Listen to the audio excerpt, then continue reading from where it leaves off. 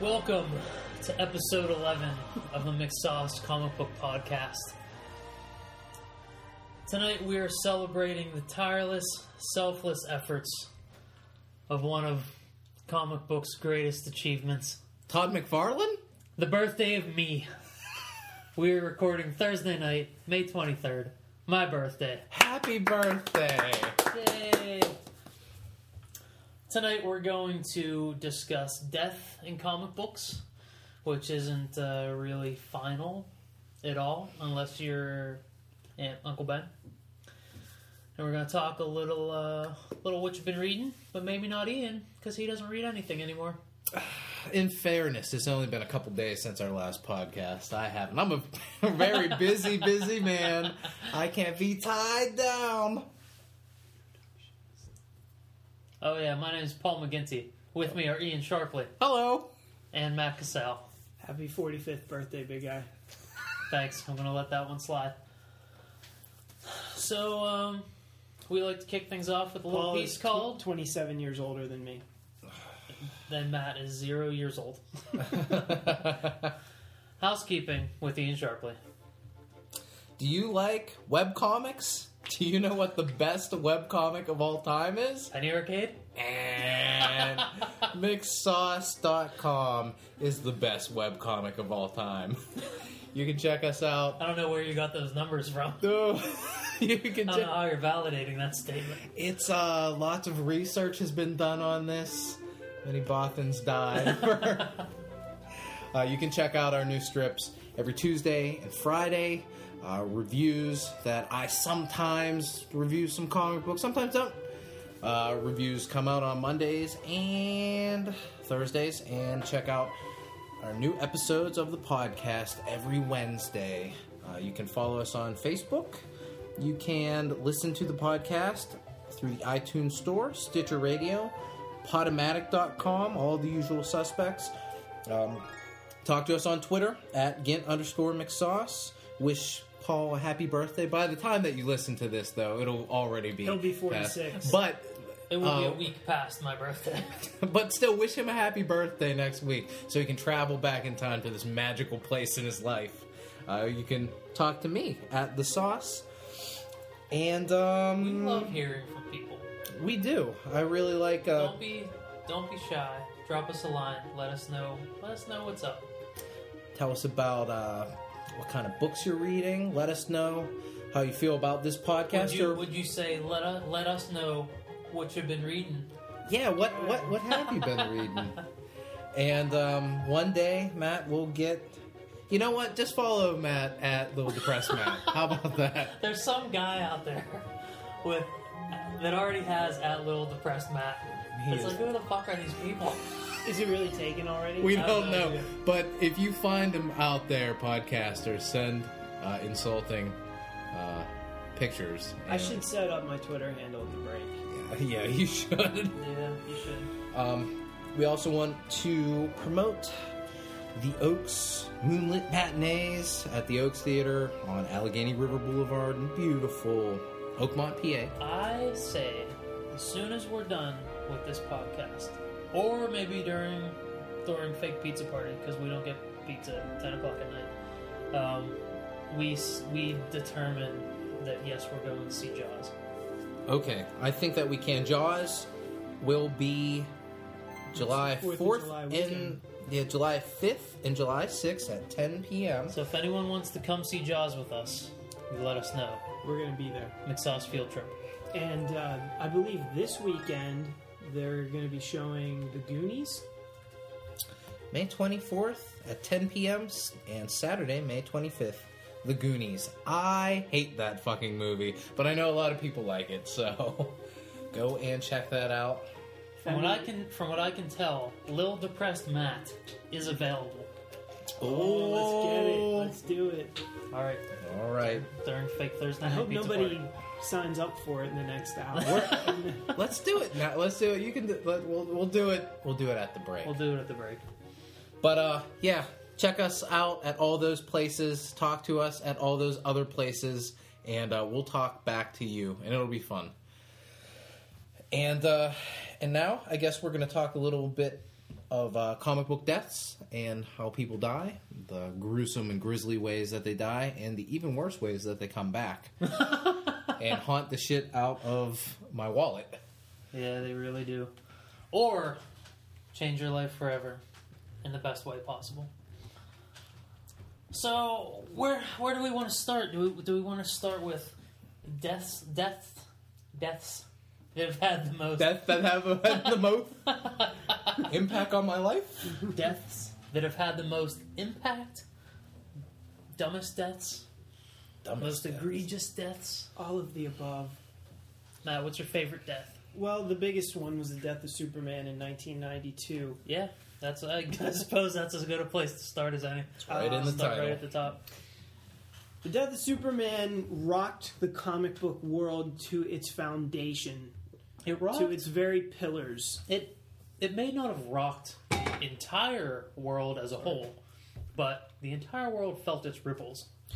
The death of Superman was featured in People magazine. It was Anybody everywhere. that It you was on talked the to. local news. All of a sudden, the basement dwelling comic book geeks were allowed to be interviewed and be on television. It was Boy, were those embarrassing interviews.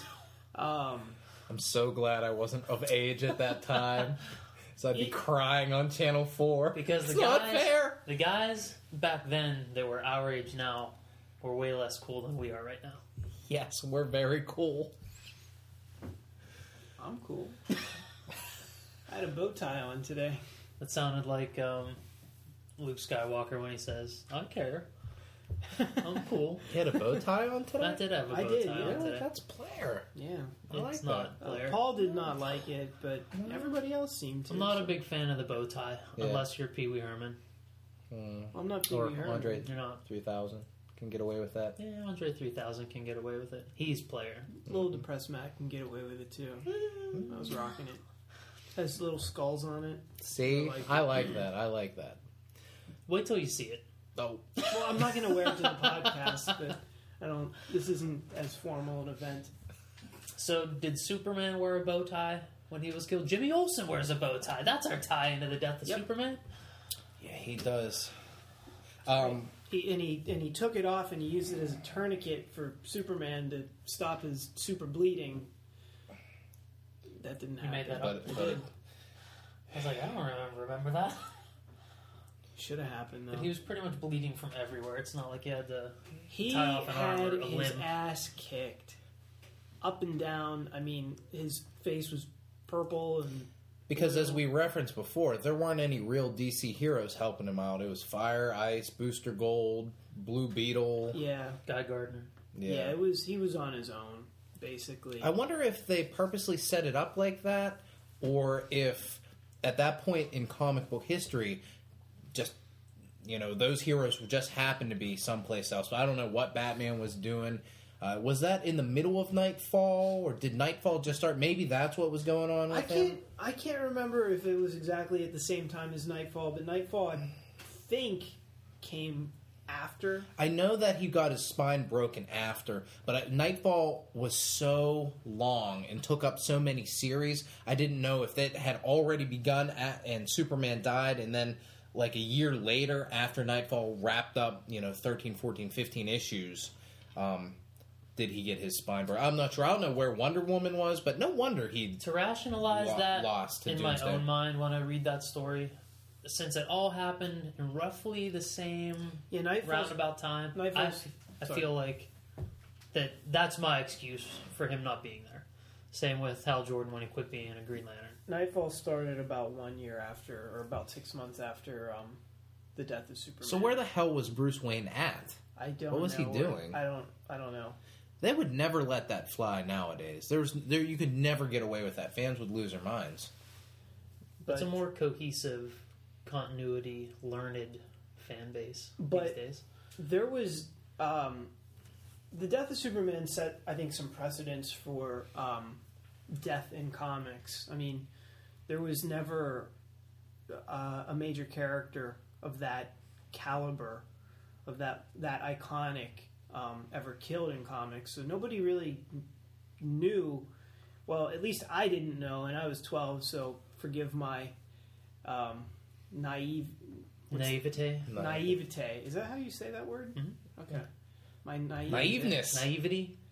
Naivety. Naivety. Arriba. So Always playing the racial card. Oh, I'm sorry. So, some people, I think, thought maybe he's really not coming back. Like, he was dead. This is it. And obviously that wasn't the case because he came back, what, about It was a year, maybe a 9 year and a months, half. year or something. Yeah. I don't even know, but not that long. It just, nobody knew what the ramifications were going to be. There was never any kind of precedent up to that point. So the whole coming back from death was, I mean, So it what happens all the time now, but then it What was characters so unexpected. before then came back from death? Before then? I don't know. Elektra came back at some point there. Was it? Before It Superman was before died? that. Yeah. Elektra got killed during Frank Miller's run on Right. Daredevil, which was in the 86, 80s. Elektra, yeah. Who do you think? I thought you said Electro. No, Elektra. Much more iconic. He did say Electro. The second time, right? Yeah. Elektra. Tra. Like the nachos. But Elektra did get killed in the Frank Miller run in like 86, 87, somewhere in there, and came back because that character was so popular in, I think, in a span of only like a real short span, maybe 4 or 5 issues total before she got killed. Fans were writing in letters and they brought her back, voodoo, witch, magic or something. But she was killed in there. I mean, Jason Todd was killed. Gwen Stacy was killed. Uncle Ben was killed before Superman was killed. None of those Barry Allen characters, was killed. and none of those characters had come back. So Jason Todd was killed. pretty sure I just said that. Oh, did you? Yeah, it's okay. Electro was killed. Did you say Barry Allen? I didn't say Barry Allen. I said I think She so. said Jason Todd. Yeah. That's okay. You know what? It was an important death, so it was worth mentioning twice. They didn't bring any of these characters back, so maybe that's where maybe some of the thoughts where Superman's not going to come back. Supergirl was killed in Crisis, a famous Oh, cover that's right, where yeah. he's holding her up and She crying. came back. She came back a couple different times in a couple different versions, but I don't know if it was. I don't know if it was resurrecting that character, or because during War of the Superman, there's a Supergirl. It's funny that But we're, it's not like Superman's cousin. It's some weird, like Lex Luthor made android made of clay that loves Lex Luthor. It's That's really weird. Really weird. Lex Luthor has this big mane of red curly hair. Oh, what a stallion. Lex Luthor 2. Wacky. Right? Wasn't that Wacky. Lex Luthor 2? Wasn't Yeah. he some kind of clone of Lex Luthor? And he was Like kinda Scott the- Hartnell. Kind of the good Lex Luthor. Maybe not, but maybe less bad than the previous Lex Luthor. Yeah. Yeah, it was weird. He was more That sounds incognito, I think. That was a bad time in general for the entire Superman mythos. There was nothing good about that entire Superman era. I don't think that's at all accurate. What do you think was good about that era? Well, I think the death of Superman was good. I think Funeral for a Friend was good. I disagree that Death of Superman was good, but Funeral for a Friend was really good, and War of the Superman was pretty solid. It was a pretty solid book for a 90s I mean, run. Superman? Reign of the Superman. Yeah, pretty solid book for a 90s book. Reign of the Superman was interesting because you really thought that they were going to go at least for a couple of years with one of those versions of Superman as Yeah. the real deal. But as far as the Death of Superman goes, nothing happens in that story. It's a whole trade It's a paperback of a fight. Yeah. Like Yeah. there's no actual story. Well- There's nothing to really get invested in. I guess they felt that if we're going to kill Superman, we're going to basically have somebody beat him to death, and they... For 12 issues. Well, that's the way it's got to go against Superman. Did it ever bother either of you that it wasn't Lex Luthor that eventually killed Superman? It was essentially a new character that they No. just created out of nowhere. No.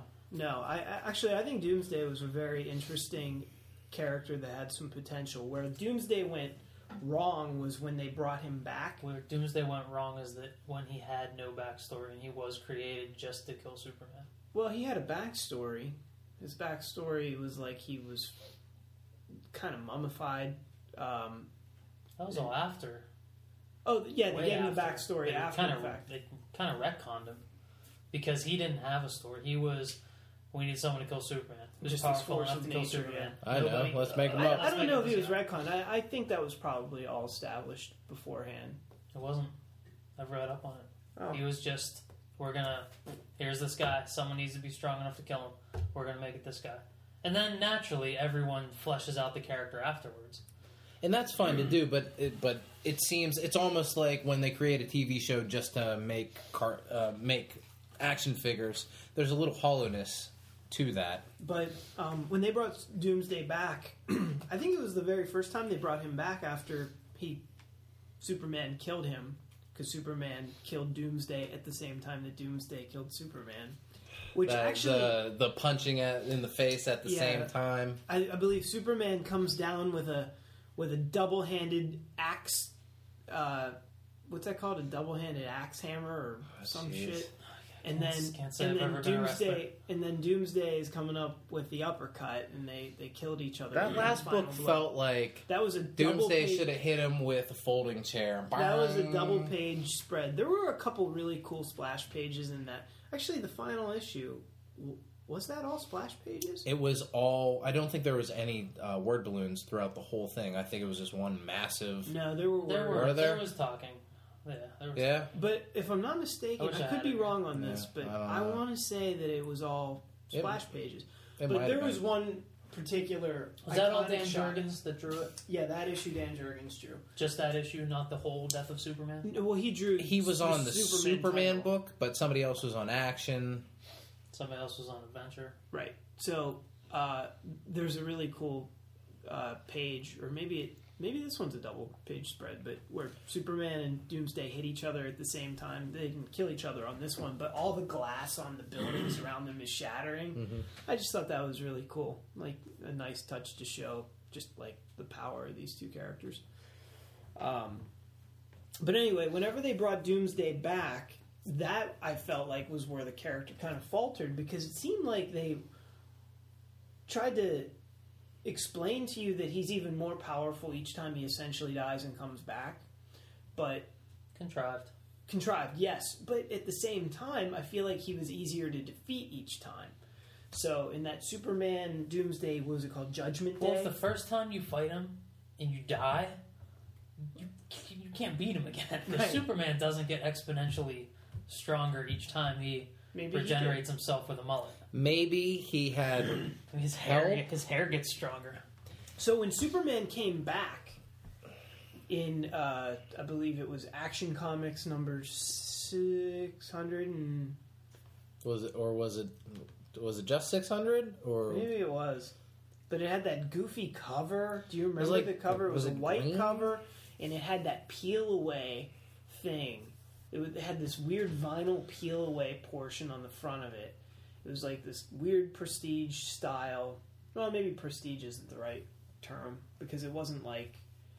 I think it was still like saddle stitch staples, but like it didn't have glue or a hard...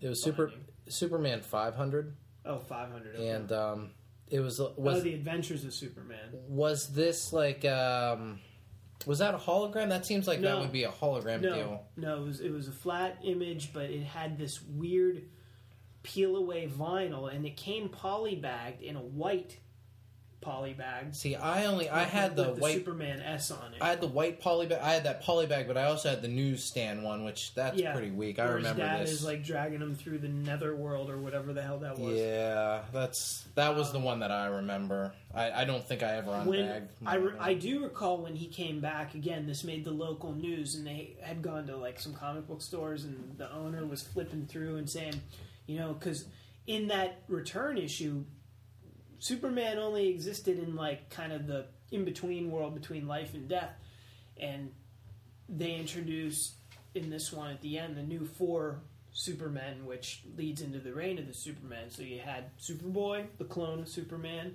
You had the Eradicator, what's his deal, Paul? You should know this. I should know this. I don't. Not off the top of my head. So I feel like he was... the Eradicator was like Superman's consciousness brought back, but he had like no morals. He just killed people. Right. And he had these cool shades, remember that? And then you had the Cyborg character. That was my favorite one out of them. Yeah. He was kinda he's the only scary. one that lasted, but Superboy and Steel also lasted. Steel even got his own movie. And then, lastly, we had Steel, Ian's favorite, John Henry Irons. John Henry Irons. Mhm. So Representing the players. Isn't that right, Ian? when they were interviewing Yes. this comic He book was store my owner, favorite. the owner was like, we got these 4 new characters. We don't know which one is really Superman. Like, we really didn't know what was going on in that first issue. I thought there was a good chance that one of them would be Superman.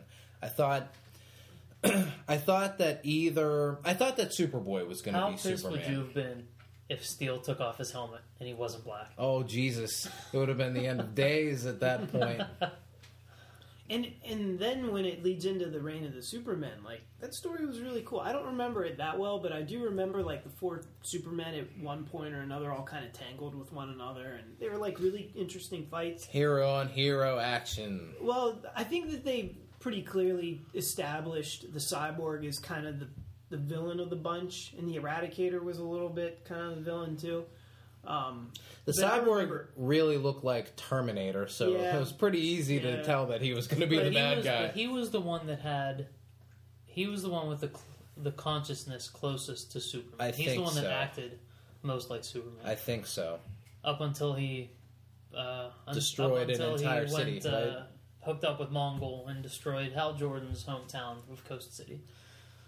I remember the Eradicator fought the Cyborg, and the Cyborg fucking destroyed him. And the Cyborg fucked up Superboy, Yeah, too. that Reign of the Superman story was a pretty good story. I kind of... It's I have not- to trade the Eradicator's and I want to outfit go isn't and the worst. reread it That's right not the now. worst outfit with the big S that It goes really isn't directly that into bad. the And cave. isn't that what they're doing with the current Earth 2 Superman? Doesn't he I have a believe you similar might be setup? right. Something like that, yeah. And he also had kind of the energy, like, that he could shoot out of his hands, which I believe he did in that number 500 issue of Adventures of Superman, where he, like, blasts that thug. Like, I think he, like, shoots a hole through him, basically. Mm-hmm. I think so. You have a clearer memory of this than I do. I don't. So- I remember. Read it? I read it. I collected them in singles, so I did read it, but Yeah. I never reread it. We're So going back to 93, so it Yeah. was 20 years ago. That was Yeah. back when you were 25. Really was. young impressionable Ian Sharpley was reading this and was like, "This is dog shit. Where's that Tyra Banks poster?" So, so that was the big one, but that kind of changed everything because eventually they did bring Superman back, and after that, all bets were off. You know, any character can die and they can come back. You don't know if it's really going to happen or not at this point. Well, you know, but you just don't know how. Well, no, I don't think that you are guaranteed a return yet at this point, just because Superman came back. Oh, you mean in 90? You're Yeah. talking in 90. Yeah. Like, after that, you don't really know. You know that it can happen now, right? Now, present day, they're But- coming back. but you just today- don't know how they're coming back. Exactly. I mean, we're not... you know, there's a lot of deaths, I think, that took place before we get to today, because today death is meaningless in comics. But back then, I think it still had something, even though the death of Superman changed everything. So what was the next big one, would you guys say? Do we count Batman's spine breaking as a death because it kind of took Bruce Wayne away from the mantle of the Bat and put some other fucknut under the cape and cowl? And Did he die? Did he die when they broke his back? He I don't did- think he didn't die. And I think No. we're talking comic book deaths, not comic book severe injuries. Okay, well, I'm just saying that was like a death. But I guess we can, if we'll stay strictly to death. Then what was the next? No, I think you're right. I think in a sense that was kind of All right, a death. you want to play fast and loose tonight? Yeah, Go I ahead. mean, rulesy McRules. Go right ahead. Fuck your birthday. We're just gonna do what we want. So I kind of think that Batman getting his spine broken and moving away, and Bruce Wayne no longer being that character, that was like a death to me. So remember in Teen Titans, the one you just read, where where Kid Flash gets shot through the leg. That's not Man. the same Man, it thing. was like- he was back in 2 pages. He was out for like a whole 2 pages. That really fucked up his day. He was dead for like 2 pages. Batman was out of the game for at least a year, I want to say. He a appeared year. in every book. He wasn't Did out he of the appear book. in every book? I don't know about every book. Yeah, I don't think he was in every book. I don't think he was in every book. It might have seemed that way because you were only reading the trade 25 years after it happened. But me and Matt were in the trenches when it was all going down. The batarangs were flying, and we were like, holy shit! Batman's dead. I mean, he broken. dead? Is he dead? Is he not dead? dead? No, Wait, he's it's just his back. he's just paralyzed. He's got an ouchie. But I'm just gonna say he's dead anyway. All right, fuck it. What I was wanna the do what I want. What was the next death? Who got killed next? Did Well, Alfred got kidnapped at some point. So should we go take the Wayback Machine and start with the death that has probably had the most meaning and is the only death that has stayed through all these years? Well, we can even go. Let's jump back even further, and let's do Bucky. Bucky Barnes, Captain America's sidekick. Bucky killed before Uncle Ben? Yeah, he was killed in the 30s, the 30s and 40s. 40s. Bucky? You said you were like, and groaned. No, not the 30s, the 40s. It's the same Are thing. you sure? I'm sure. So the Marvel bullpen that we know from the 60s, the Marvel bullpen, they didn't write Bucky dying? No, they didn't. He died. I'm going to say that he did definitively as I look it up. Well, technically he wasn't dead. He was dead. I think he was frozen in a block ice in Russia. His arms up until like 2008, he was blown up. Yes. Only later did we find out. Now I'm just being a douchebag. That's them going back, and so he was fucking dead. Whoa. All right. Well, all right. Let's go with Bucky. And Bucky was one of the rules for a long time. The rule was really you don't bring back Jason Todd, the second Robin, or Bucky, who was Captain America's sidekick. But both of those have gone clear out the window at this point, and now they're both back living healthy lives. Bucky will be in Captain America, the Winter Soldier, as he is now the Winter Soldier. Okay, I guess you're right. In 64, he was retroactively killed at the end of World War II. So, I guess that's shame on all of us. So, obviously, Uncle Ben was a death that has actually one of the few that has withstood the test of time. Back in 19. Yeah, and there's really no reason to bring back Uncle Ben. Like Uncle Ben famously fell prey to the scourge of street invasion. Home invasion. But home invasion, I just want to say street invasion. Now, that's the thing. I think comic book characters that are not heroes, like if they're more supporting characters, like Elongated Man's wife.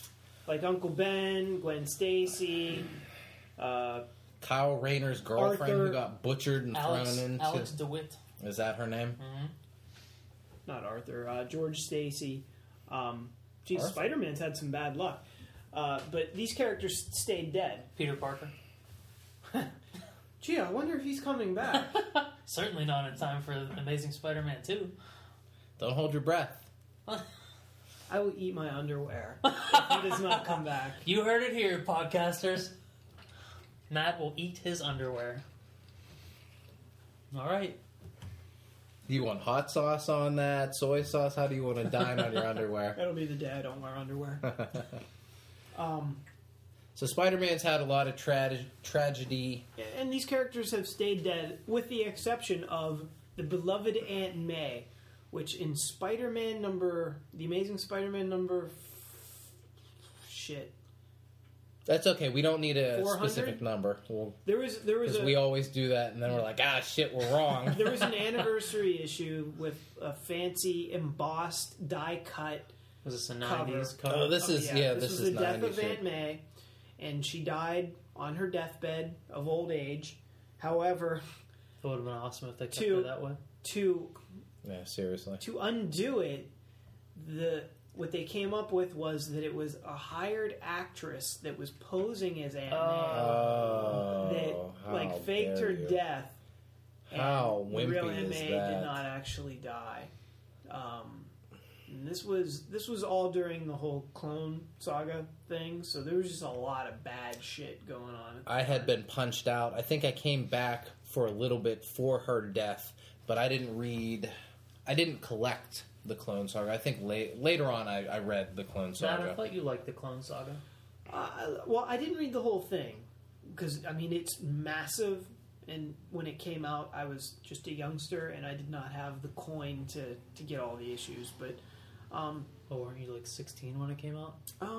Didn't that come out late 90s? well, fuck, how much money do you think you have when you're 16? I don't know. Enough to buy comic books. No, trust me. There's what, like 7 trade paperbacks worth of fucking comics for the Clone Saga, and they're like There's a thick lot. trades. There's a So lot. I mean, yeah, there's a ton. It's so not very good. I think it started out with promise, and it was interesting. I think it was kind of cool that they went really back into the history of Spider-Man to bring this character back and kind of like go into the history and take some and make something old relevant. They do that a lot now. It seems like they got it down pat now, but back then it was kind of hacky feeling whenever they brought Ben Reilly. Did they kill someone in the death of, or in the Clone Saga? Well, eventually they killed Ben Reilly, which I think was necessary because I think the he's fans- back now. Yeah, he's the Scarlet Spider. Spider. He's back in the regular Marvel U. I don't know for sure how regular that Marvel U or that that series is, the Scarlet Spider, but It's a series? Yeah. That's a book title? yeah, because that's what he went by He gets during his the own Clone book? Saga. Not everyone hated that guy. They do, but suckers Maybe be buying comics. People probably fucking like that better than the Amazing Spider-Man, which is the amazing fucking Doc Dr. Ock. Octopus, which I can proudly say I put back on the shelf this week. Yay. And I said no more, no more. You said Spider-Man, no more. Oh, good Oh. one. Kraven the Hunter has been dead. If we're talking Craven, deaths, yeah. he's dead. And he stayed dead. They killed. Right? He's been dead ever since. They killed Norman Osborn, but he's been back so many goddamn times. Yeah. Norman Osborn's a character that won't stay dead. Yeah. They won't keep him dead. Weirdly, I don't have as big a problem with it when it's like villains, because it almost reminds me of like a horror movie or something. You know, you killed Jason like 30 fucking times, and there he is. He's still back, holding the machete. They're never dead. They always, well, in the horror movies they're dead, but comic book villains, there's always like he went in the water, we can't find the body. Bum bum bum. And then, Joker comes back in a year. Yeah. Has the Joker been dead? No, he just was faceless. They killed I don't think he was dead, Joker's daughter. I didn't know he had a daughter.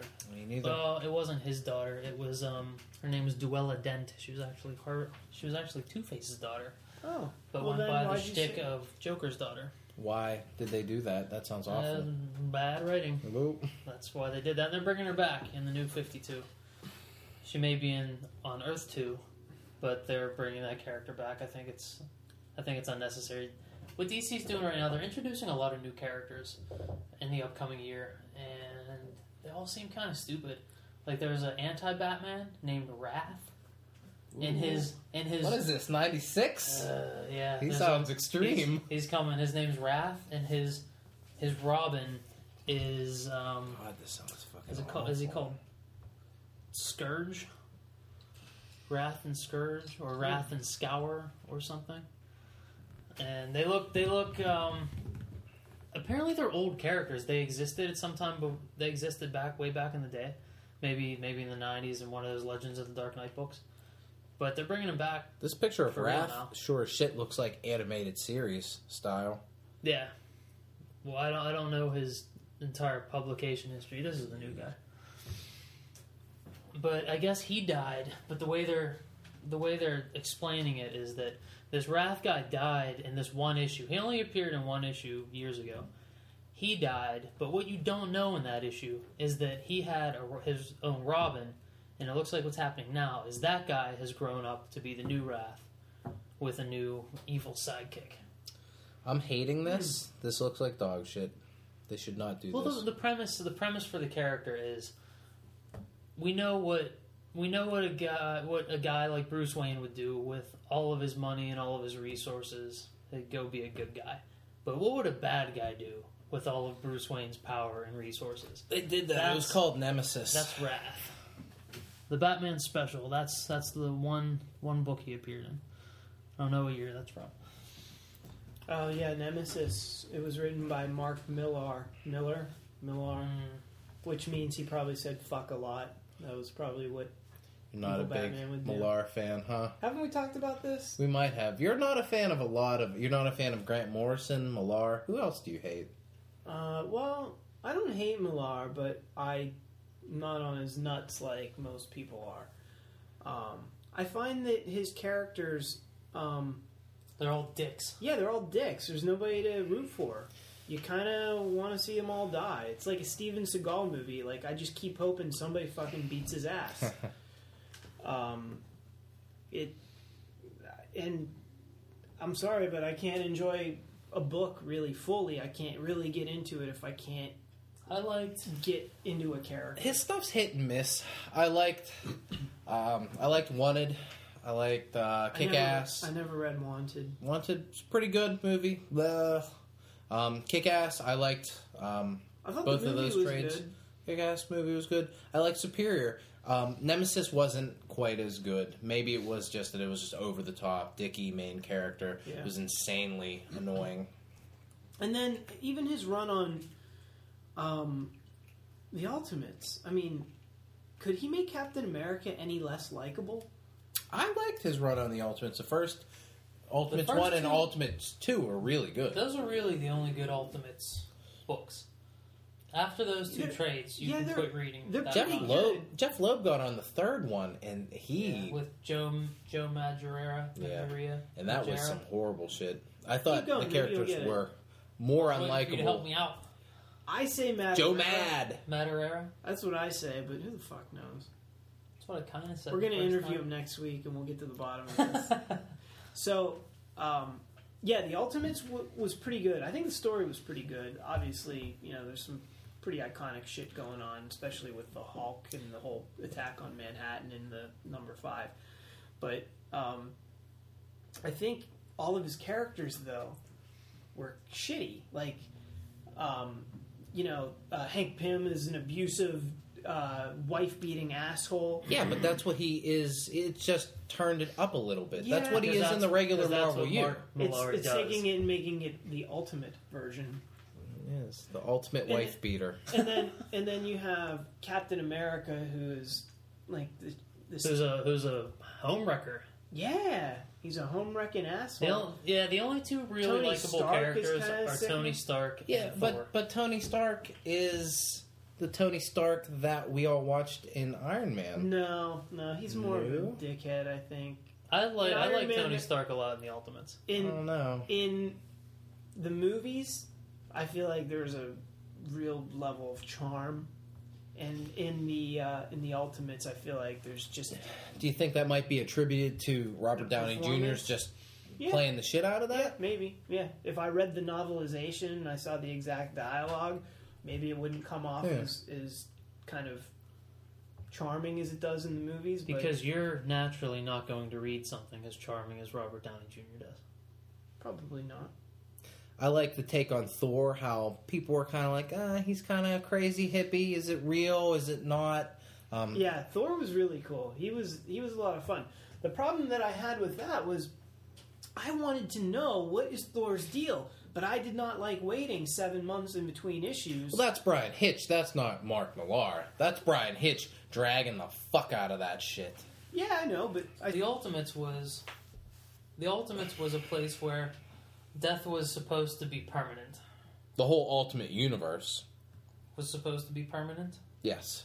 I think that was one of the things that they said at the beginning of forming the universe, is that death was permanent. yeah, they also said that the books were going to be self-contained. You hate that part that they intermingled. That So- didn't bother wait, me all so that much. You mean like Fantastic Four, X-Men, Ultimates? They were all supposed to be self-contained. Yeah. Why would you want them to be like that? Part of what's great about the Marvel and other comic book universes is that they're a shared universe. Right. I think if Spider-Man was the only hero in a universe, I would be so fucking bored. I don't think that it was made with you in mind. I think it was made for people to be able to pick it up, get into it, not have to worry about additional backstory and other baggage of other. But that series and things baggage like is that. what's so fun about comic books, is being there and reading all I'm that. not disagreeing. I'm just saying Yeah. that wasn't the intention of the Ultimate You when they created it. Not only were the books supposed to be self-contained, they were also supposed to never cross over with Yeah. 616, and we know how that went. Actually, they broke that rule like 10 years ago or whatever the fuck it was in the Fantastic Four.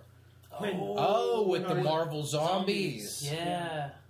I forgot about that. When That's Mr. right. Kirkman and Mark Millar Yep. decided that would be a good idea.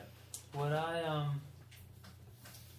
well, they killed Peter Parker in the Ultimate Universe for real, and he's still dead to this day. Is he gonna stay dead? I'm starting to feel like maybe they will keep him dead.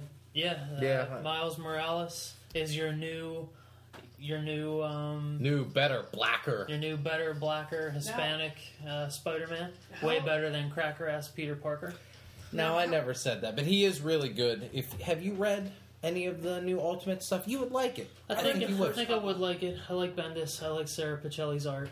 I think Art's I'd really like it. good. But when they killed Peter Parker is when I quit. When I quit reading.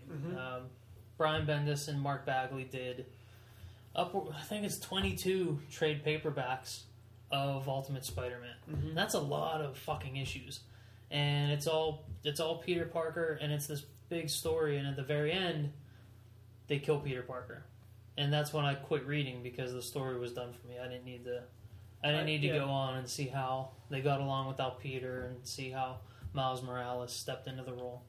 I think you would really like it. It's an interesting take, and Well, if he was white, I probably would. the way that Peter Parker's death, has this real impact on Miles is a similar way that Uncle Ben's death had an effect on Peter Parker and everything he did, because Miles is always looking to try to uphold the standards and morals that Peter Parker put out there as But Spider-Man. did he know Peter Parker beforehand? No, but So everybody... he just knew him to see him. He just knew of Spider-Man. And everybody knew who Peter Parker was when he died because they unmasked him. It was all over the news. So everybody in that world knows that the dead Spider-Man was Peter Parker. See, that I didn't know. That's pretty cool. Because there was the Bendis Bagley issues of that, and then they started calling it Ultimate Comics Spider-Man for a little bit, and it was kind of anime style. Yeah, And then they got into the Bendis Pacelli stuff. yeah. But they're I all think the they went same back story, for the death of Peter Parker. They went back and they brought Bagley back for that last story arc because he's the one who draws that 5-issue. It might even have been an independent series, like a mini series or something like that, and he was on that. So Miles Morales' inspiration was the death of Peter Parker. Yes. Do you feel that a character needs a death to be spurred into being a hero? It doesn't need Does it one. have to be a tragic You death? think that it makes them less of a character, and you like it better whenever they're they just do it because they love being a hero. I like the novelty of that approach. I don't think everyone needs to have a loved one die to be spurred on to being a hero. And it seems like it's just it's just an easy way. Well, it's an appropriate thing for this because it's a mirror to Peter Parker and Uncle Ben's death, and then with Peter Parker Because dying. Uncle Ben was Spider-Man when he died. No, it was just an inspirational point in life, and the death. I think it's. So what inspires Miles Morales to be a hero? I mean, obviously he gets the powers. He gets bit by a spider, right? He finds out that his uncle is a villain, and that's one of the things that pushes him. But mainly it is that he has similar powers to Peter Parker, and he becomes Spider-Man. And he even starts out wearing the Peter's outfit, where people seeing him on the street, saving folks, they still take offense that he's wearing Peter Parker's costume, and that's why he has to go and change and have his own individual black costume. Yeah, black costume. Now, so you guys don't think Peter Parker will ever return in the Ultimate Universe? No. I think the Ultimate Universe will quit being a line of books before they bring Peter Parker back. How well is the current Ultimate Spider-Man selling with this new I have no kid? idea. I don't know. I got the first couple issues on my iPad through Comixology. Mm-hmm. I think I might have purchased the third trade because it's a really good story, great art. But then I kind of it wasn't something that I absolutely needed to keep up with. I don't keep up with the Ultimate X-Men. I don't keep up with the Ultimate Iron Man, if that exists. Spider-Man was the only book that I was reading, so I don't know if these books are selling well or not. I'm just curious to know how is this selling compared to, like, maybe how did it sell when it was Peter Parker? Because, you know, I couldn't imagine that there's any comparison because the Ultimate Universe was newer back then. Right. I think there was a little more buzz. It was, You mean when the whole Ultimate line kicked off? Yeah, there's much more buzz than this new Ultimate I'm comparing comic it stuff. to, like, closer to when he died. I have no idea. I don't know how it did or how it's doing. I mean, I would guess, like you said, probably not even comparable, but Yeah, I would I don't imagine know. it's not the same. It's kind of funny to me that Ultimate Comics are still going on. Actually, Yeah, I thought they would have killed that line already. I would have thought so by now too, just because the history has gotten complex, and at this point, it's really nothing more than just a parallel universe, and that's unnecessary. I mean, it exists in spite of all the reasons why they initially created the thing, and but I mean- do you think that maybe they found that their reasons in the beginning were kind of silly, and they just decided to carry on with it? no. No, you don't think that the books that were selling well, they decided to just keep going because it was a good selling book and they'll take all the money that they can get. I think that's probably more important than anything that they set out to do. I think so, but when the Ultimate line started,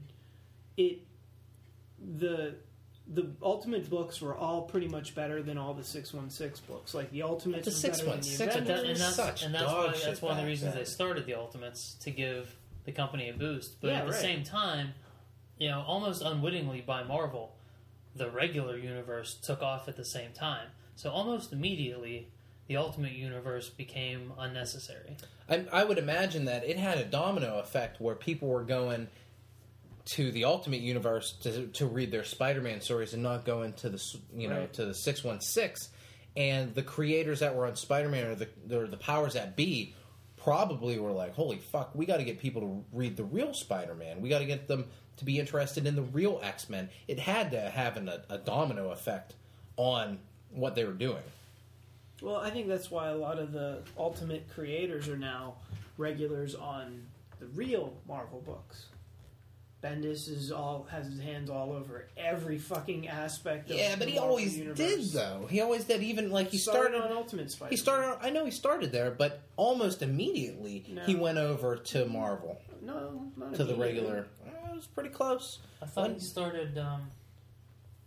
He started. What was New Avengers? His first Avengers arc they did. Yeah. The Disassembled. Yeah.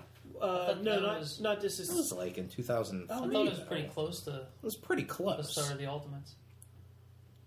Oh, okay. 3 years later. That's pretty close. I don't know. Maybe. I'm not going to side with either one of you. So, and then Mark Miller on the Ultimates. And he took over with Civil War and Right. whatever other books he was writing.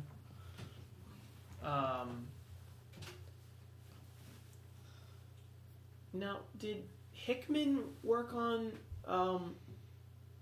any Ultimate books? I know he's on. I mean, Bendis worked on Ultimate Spider-Man in 2000. In 2001, he was on Daredevil. So, I mean... And then later, he went over to Avengers and New Avengers in, like, 2004, 2004.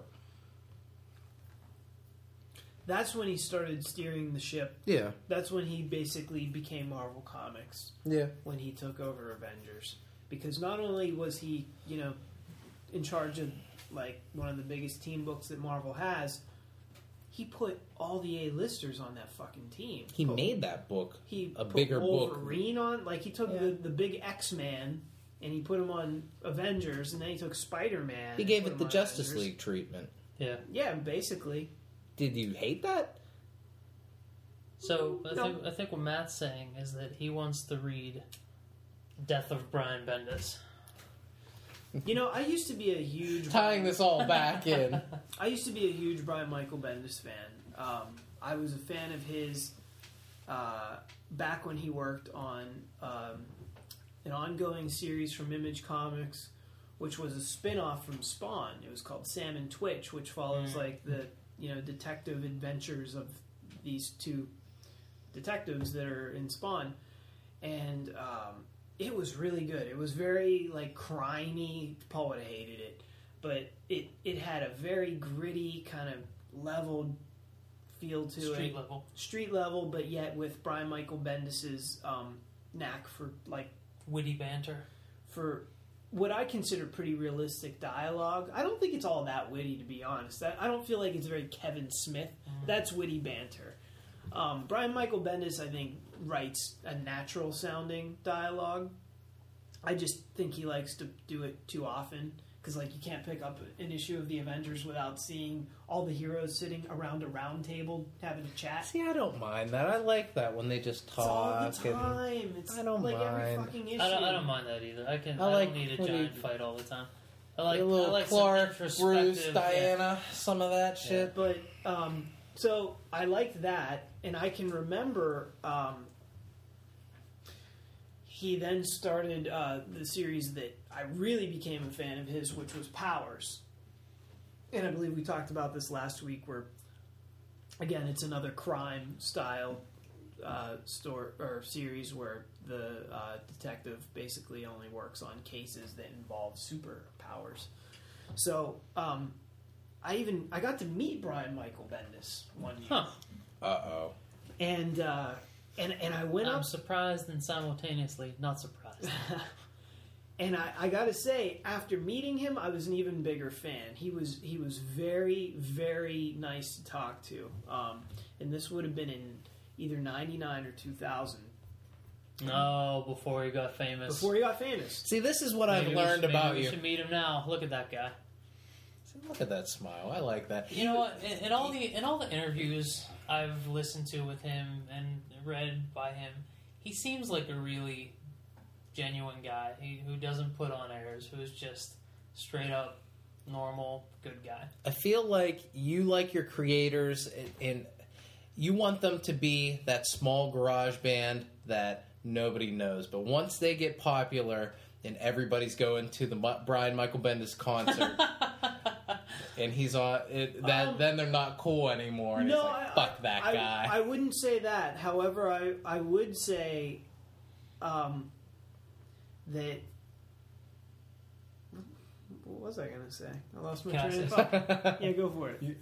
Far be it from me to defend some kind of indie outfit, but I understand how there's a certain kind of writing that a writer's doing or a musician's doing when they're, working the back alleys of clubs and, doing the indie thing, where their voice changes by the time they go through all this crap as an artist and get to that famous level. They're not going to be that same person anymore, writing the same stuff that they were when they were younger. But do you think that happens to comic book writers? Yeah, comic book writers have a lifespan.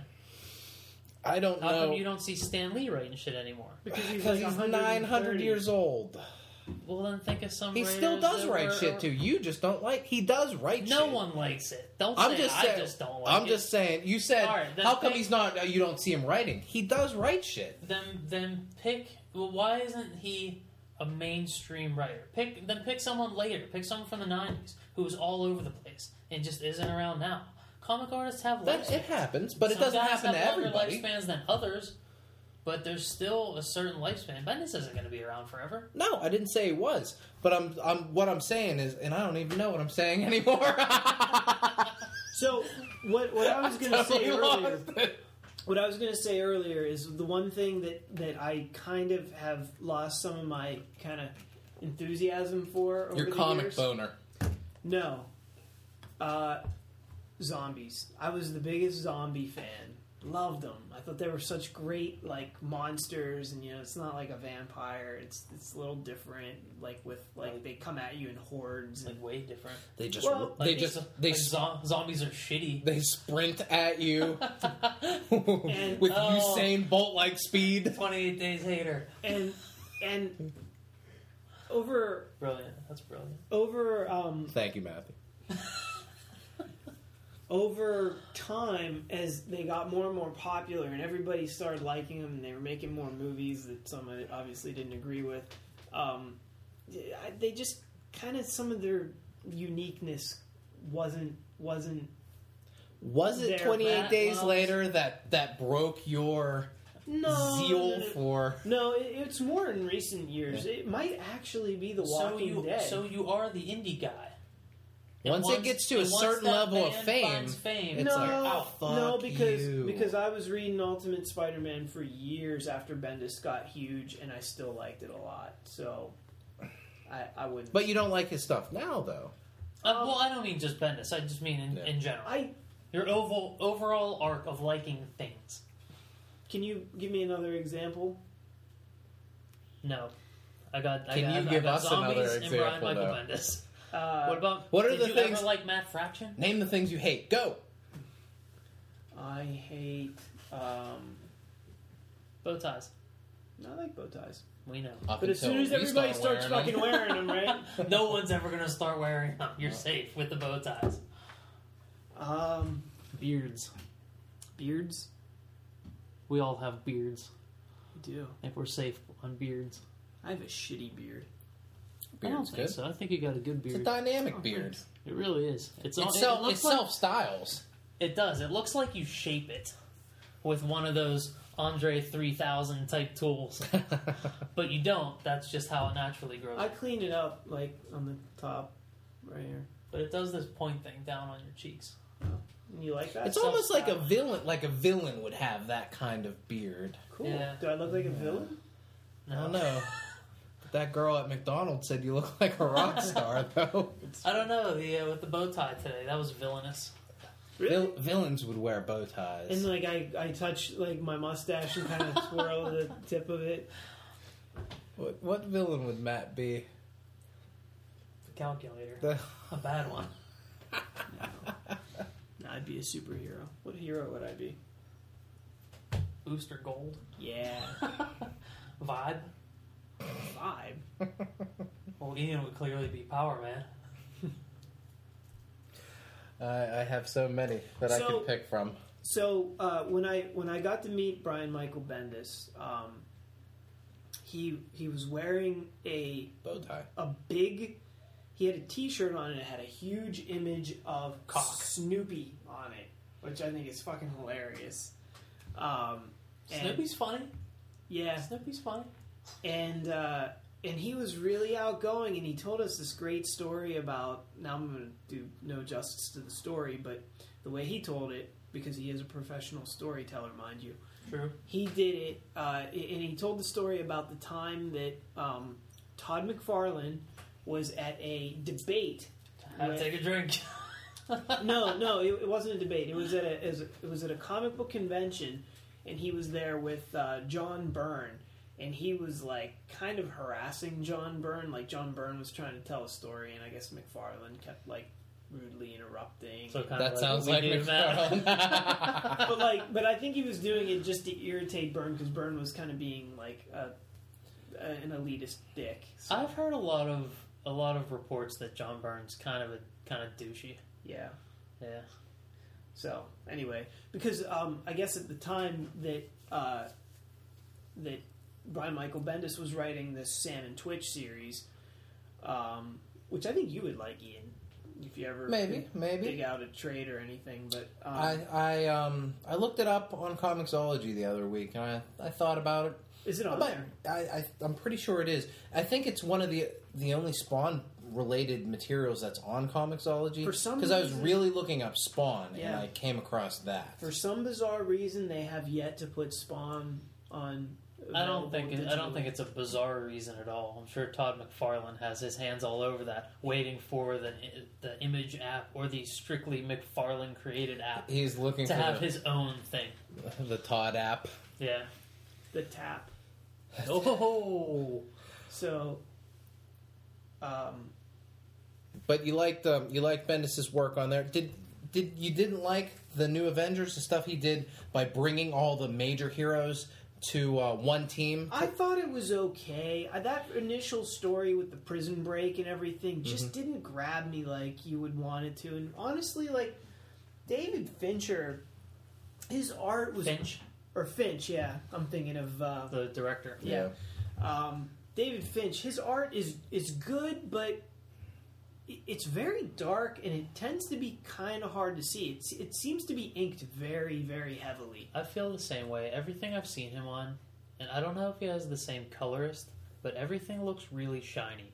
Even surfaces that aren't supposed to be shiny look shiny. Like a brick wall. Yeah, everything looks like it has this weird gloss on it. I think that Bendis' work on that Avengers book was really great. If you remember, before that, Avengers sucked. I mean, I know that sounds crazy to people now, but Avengers was a low-selling, not very well-written, bad Marvel book that almost got canceled 1,000,000 times. That's really not true. Oh, it's not? No. Avengers did almost get canceled a bunch. No, it was. I don't think it that was ever canceled No, Avengers. it was written by Kurt Busiek and illustrated by George Perez, and it was actually a very good book, and it was a pretty high-selling book as well. Maybe I just thought it was shitty. I'm pretty sure that's the case. I don't know. I don't know. Avengers didn't sell like it did. It didn't sell like it did until Bendis got on it. No, you're right. To say that. The sales, yeah, but I don't think it was ever on the brink of cancellation, or I would not consider it to be shitty. As a matter of fact, I would think that a lot of people would argue that no, it was better when Kurt Busiek was writing it. My buddy Aaron that I play hockey with, he's of that mind. Like, he hates Bendis. Like, he's a big fan of the pre-Bendis Avengers, and even like the 80s Avengers, when the Ms. Marvel, the black girl with the big afro, was that her name? I think so. When she was on the team, and Beta Ray Bill was around. So yeah, he's not a big Bendis guy. No, I think They'll only go back to Avengers once Bendis leaves. Well, isn't he off? Yeah, he's off now. It's Hickman now, and I'm not a big Hickman guy. I tried to get into his run It's on not the even- Fantastic Four. It's not even Avengers now. It's like Avengers in space with Hickman. Oh. Well, anyway, I think that we should go ahead and take a quick break, And when we come back, maybe we can start talking about death in comics again, which I think is why we've gathered around this table. Yeah, tonight. we can probably hit a couple more death milestones and then do a quick what you've been reading. All right, guys, we'll be back in a few minutes.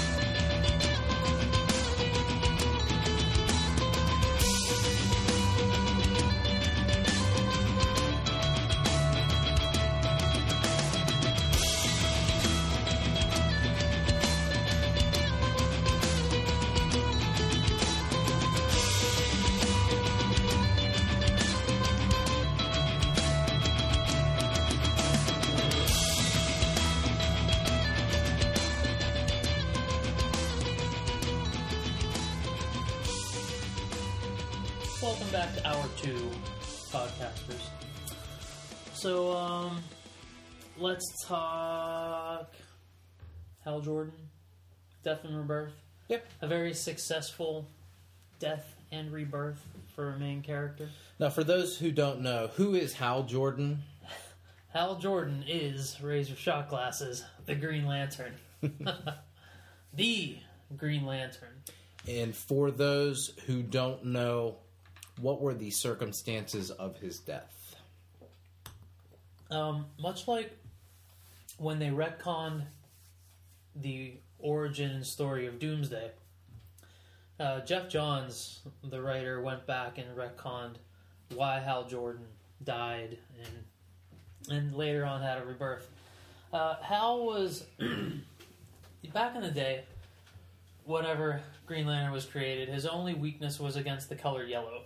So his ring couldn't affect anything yellow. How fucking stupid. And it was totally dumb. There was no reason for it, because back in the 60s, you didn't need a logical reason for stuff. This stuff just was. So that just, it was an impurity in the ring. It just didn't work against yellow.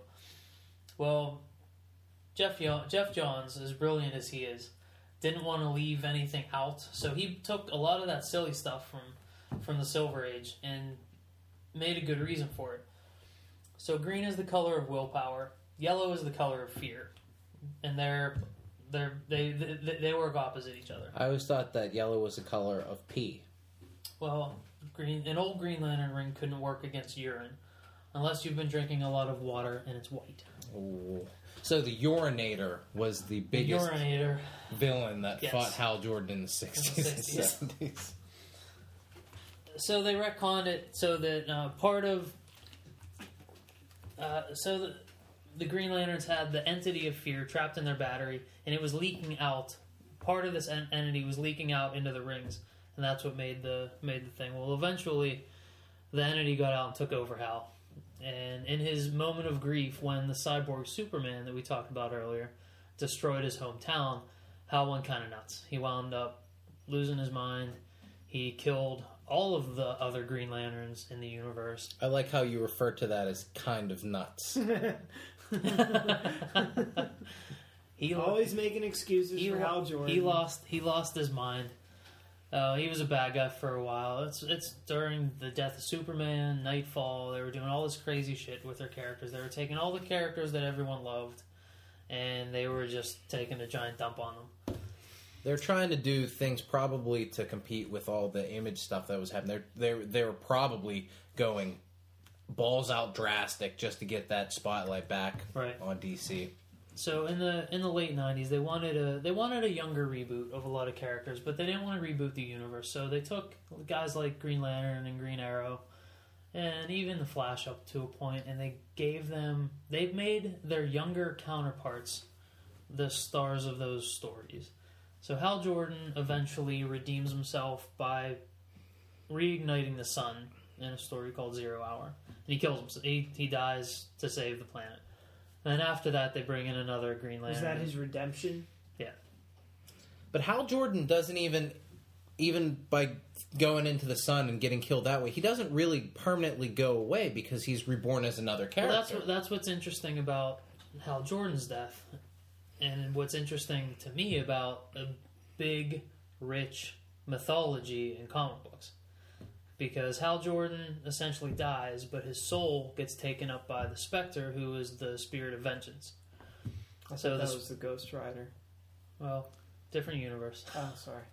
So he turns into Nicolas Cage. So he turns into shitty Nicolas writing. Cage. That's who Nicolas Cage is going to play. The Spectre. The Spectre, that would be badass. You know why? Because he wears a hood and you can't see his receding hairline. Oh! Warning, So he never really went away. Oh, God. I was going to say, fair warning, I'm going to open up a Coke right now, so... Do it, let's listen. Right into the microphone. Crisp. Delicious Coke. This podcast That sounds brought like a to you commercial. by Coca-Cola. Regular Coca-Cola. Just Coca-Cola. Coca-Cola. So Hal dies. He becomes, his spirit becomes the Spectre, and later on DC decides to bring him back. But while he's dead, he killed all the Green Lanterns. He killed himself. So they introduced one Green Lantern, Kyle Rayner, and that's when I started reading comics when Kyle was the Green Lantern. But all these different books that I'm reading, they all referenced Hal Jordan because he grew up with Superman and Batman, and Flash, and all these other heroes. They all know him, and you're reading it from the newbie perspective of Kyle Rayner, constantly hearing about the great Hal Jordan, the greatest Green Lantern ever. Hal Jordan did this, and Hal Jordan. And even as a comic book reader, like, I'm seeing this name pop up all over the fucking place. So I'm like, well, who the fuck is Hal Jordan? Why do I keep... He's dead. Why the hell do I keep seeing his name? And that spurred me to go try to find out more about him, which was really good timing because that's when they decided to bring him back to life in Hal Jordan, in Green Lantern Rebirth. And I was like, well, yeah, I'm definitely going to get that because I'm going to check it out. And that'll lead into which I've been reading later. But that's been a really... I guess probably Hal Jordan and Bucky, Winter Soldier, have... to me, they feel like they've been the biggest, most successful rebirths of a character that had died. Despite, like Superman coming back in the 90s. But like Hal Jordan was dead between probably 94 and 2004. So in the comics, he was dead for a good 10 years. Bucky was dead even longer than that. Since the 60s until probably 2008. And those are two characters who are back now, and their popularity is almost more than it was when they died. Unlike Jason Todd, the Robin who was reviled when he died, and is still kind of reviled now. I don't even know who fucking likes Jason Todd. I've never met a person that thinks they should have kept Jason Todd alive, or they like reading a book with Jason Todd. He should be fucking dead. Can someone fucking re-kill Jason Todd? Judd Winnick probably likes Jason Todd. Isn't he responsible for bringing him back? I feel like he's a character that the creators like, so they're in charge, so they keep him around. But if you polled all comic fans, I think they'd kill him again. Yeah. I think that there's something about the organic way that both Bucky and Hal Jordan came back. It's funny because Hal Jordan really never technically left with him being the Spectre. He was always in books. I don't think he had his own personal book, but he appeared in a lot of different books. So his aura was always around, but it didn't feel cheap whenever they brought him back. Because you never kind of had that idea that, they're going to eventually bring Hal Jordan back. At that point, it always kind of felt like, he's dead and we've moved on and we have this new Green Lantern It felt more like they didn't kill him so much as they just continued his story as the Spectre. Yeah. But it's still, even whenever Jeff Johns decided to bring him back, there was still a natural, organic progression to how they did it when Ed Brubaker introduced Winter Soldier, who was Bucky Barnes. It felt like it made sense, where the story was that in the explosion that threw Captain America into the Atlantic Ocean, frozen, Bucky, who was just a normal kid, clearly he just got super soldier. Yeah, he just got blown the fuck up and was dead. But the story that they went back and retold was that his arms were blown off. The Russians found Bucky just as the Americans found Captain America and used him. They put bionic arms on him and used him as a secret soldier to fight America during the Cold War. So, and that felt like a story that made sense. A parallel Captain America almost. And they were both really, really good stories, really well done stories. And maybe that goes a long way to making these two rebirths feel really legitimate. Like when they brought Jason Todd back, I think I read the story and I was like, how the fuck is he back? Like, no one really knows how he came back from the dead. It was it was Infinite Crisis where Superboy Prime punches the wall of reality and it shook up stuff and Jason Todd's alive. I think they explained a lot of things, a lot of weird continuity things away with Superboy Prime punching some wall and shaking. It was some really weird stuff, and even Flash Rebirth was real fucking goofy. I read that and I still don't understand that. Written by Jeff Johns, and I love that guy, but I still don't know how Barry Allen came back from the dead. It was just so confusing. I hate that they brought him back, because in how many comic books did they use that moment of him dying and saving all the multiple versions, the multiverse? They used that over and over again for probably the entire time that I read comics up until they brought him back, and it seemed like a seminal moment in comics that they completely just shit on and made less of a strong moment. For the longest time, I feel like Barry Allen was another Untouchable. He was a dead character that was never going to come back. Yeah. And that death meant a lot. And they killed him in the 80s. So there are generations of comic book readers that know Wally West is the Flash. For a long time, and still kind of now, Wally West is my Flash. Like, Barry Allen's the current Flash in the book. Wally West doesn't exist anymore. But Wally West was the Flash that was on the animated series for Justice League. I think that's what a lot of people associate as the Flash. He was the Flash in the books for years, longer than Kyle Rayner was Green Lantern. I mean, it was Wally West. He was the Flash for years. And had they not brought Barry Allen back, I would have been okay with it. But more, much like, people just like Jason Todd and want him back. Barry Allen is Jeff Johns' favorite character of all time.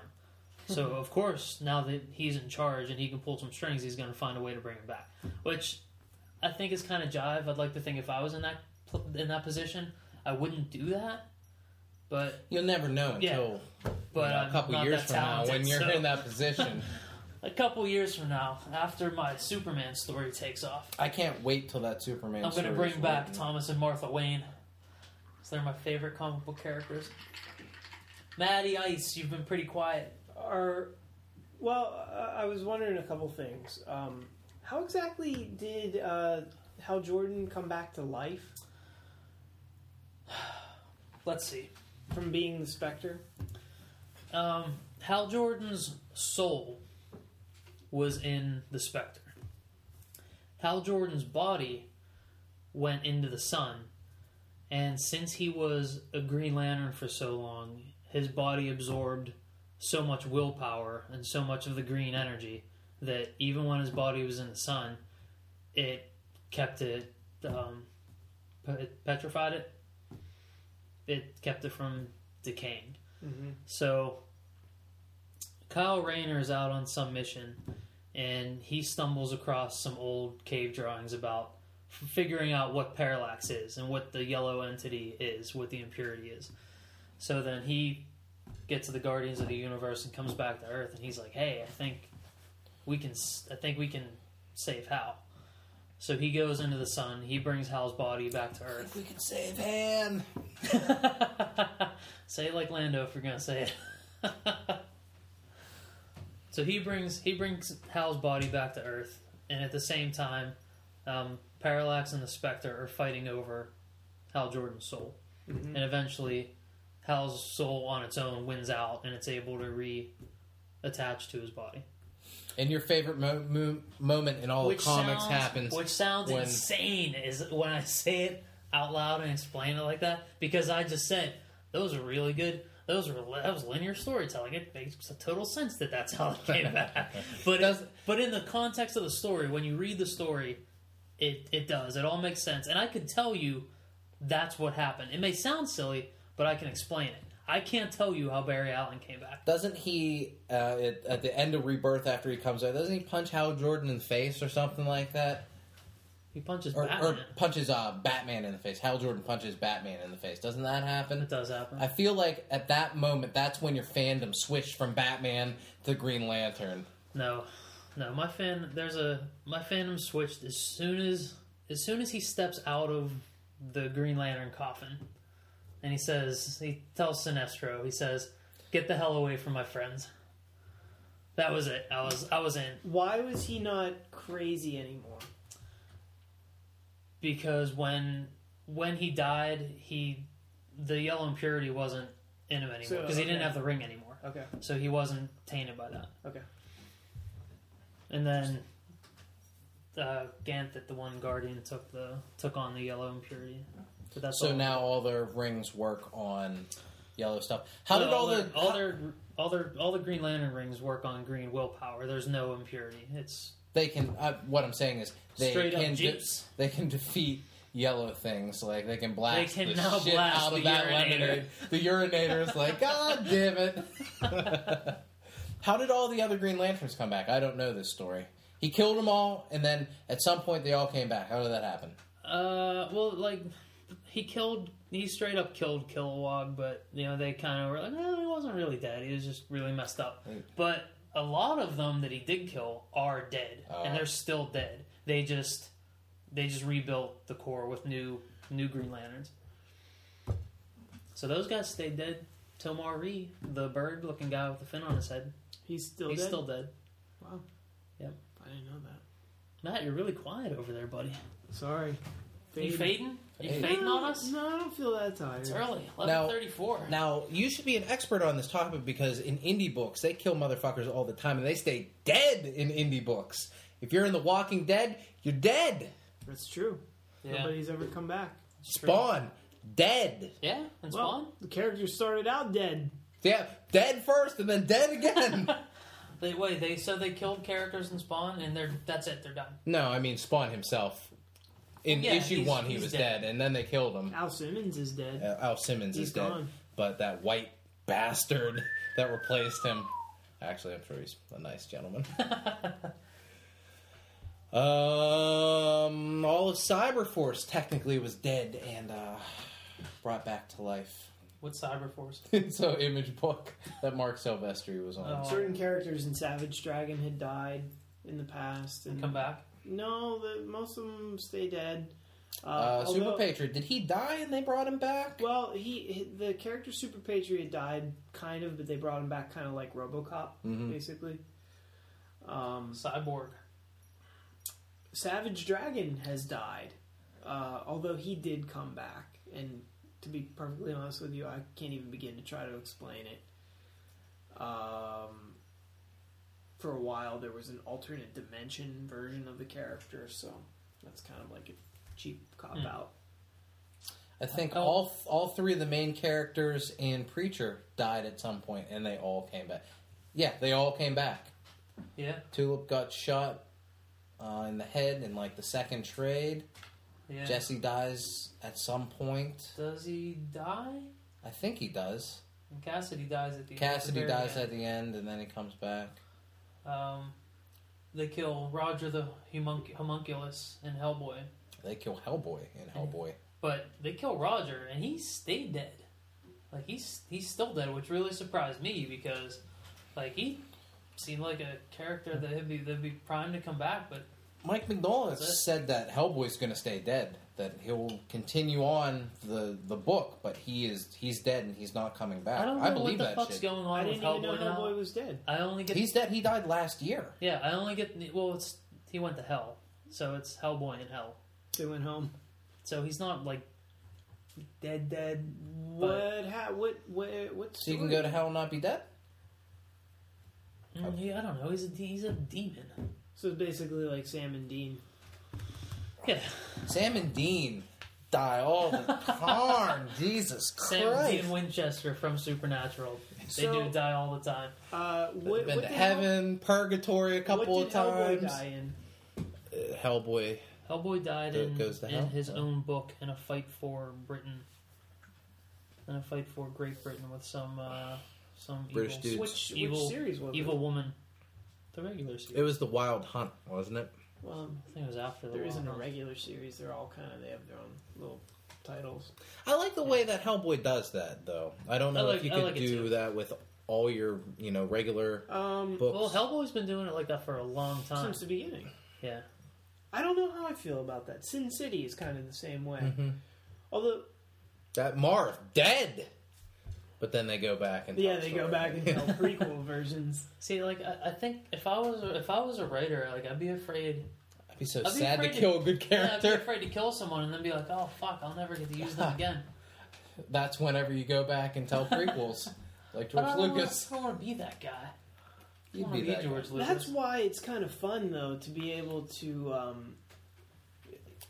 have to live with the ramifications. I mean, that it makes the event Like I wouldn't have even cut off Rick's hand in Walking Dead. It makes me so sad when people lose Limbs. hands and legs and eyeballs in comics. It really does. Yeah, Jesse Custer. God ripped his Yeah. eyeball out and made Yeah. me fucking bummed. I know. That was really sad. Huh. Did you get it back? Yes, he did get it The back. very, I was so At happy. the very end. I know. I was like, oh, those beautiful brown eyes. Yeah, if I was a writer, I'd be afraid that I made this character that was so popular, the fans love him, there's t-shirts and action figures, and then I killed him, and then I'm like, shit, I can't write another really good Yeah, character. I wouldn't care about the fans liking him. I'd just be bummed if I couldn't use him again. You So don't care about the fans? Well, the McSauce fans. Oh, okay, I just wanted to check. some other deaths in comics. Captain America. Oh yeah, Captain that lasted America. about 10 2 hours. seconds. Yeah, Captain America, dead. No, that lasted a couple of years. Did it? Yeah, How'd he come back? I don't remember. No, I didn't don't read remember it. either. It was, I remember I read the Reborn. death. It was called but- Captain America Reborn.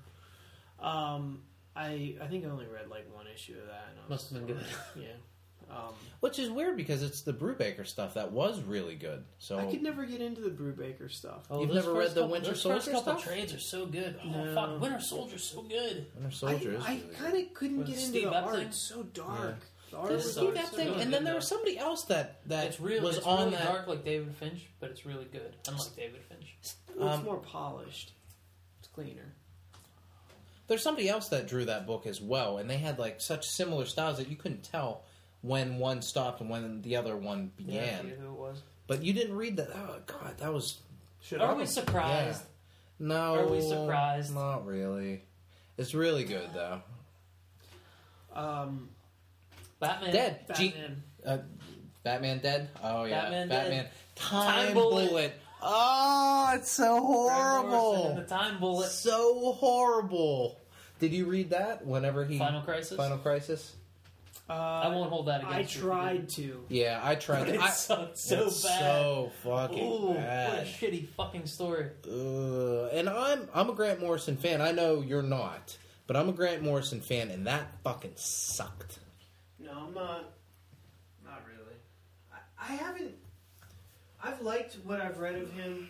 If we're only talking the first or second issue, but once he gets into his story, and you start kind of Shit's too crazy. yeah, like I feel like it starts out good, and then he just doesn't have a clear vision really, or if he does, 'cause I he's- ain't getting it. Yeah, I don't. That's another one that I can't really explain. The Time Bullet.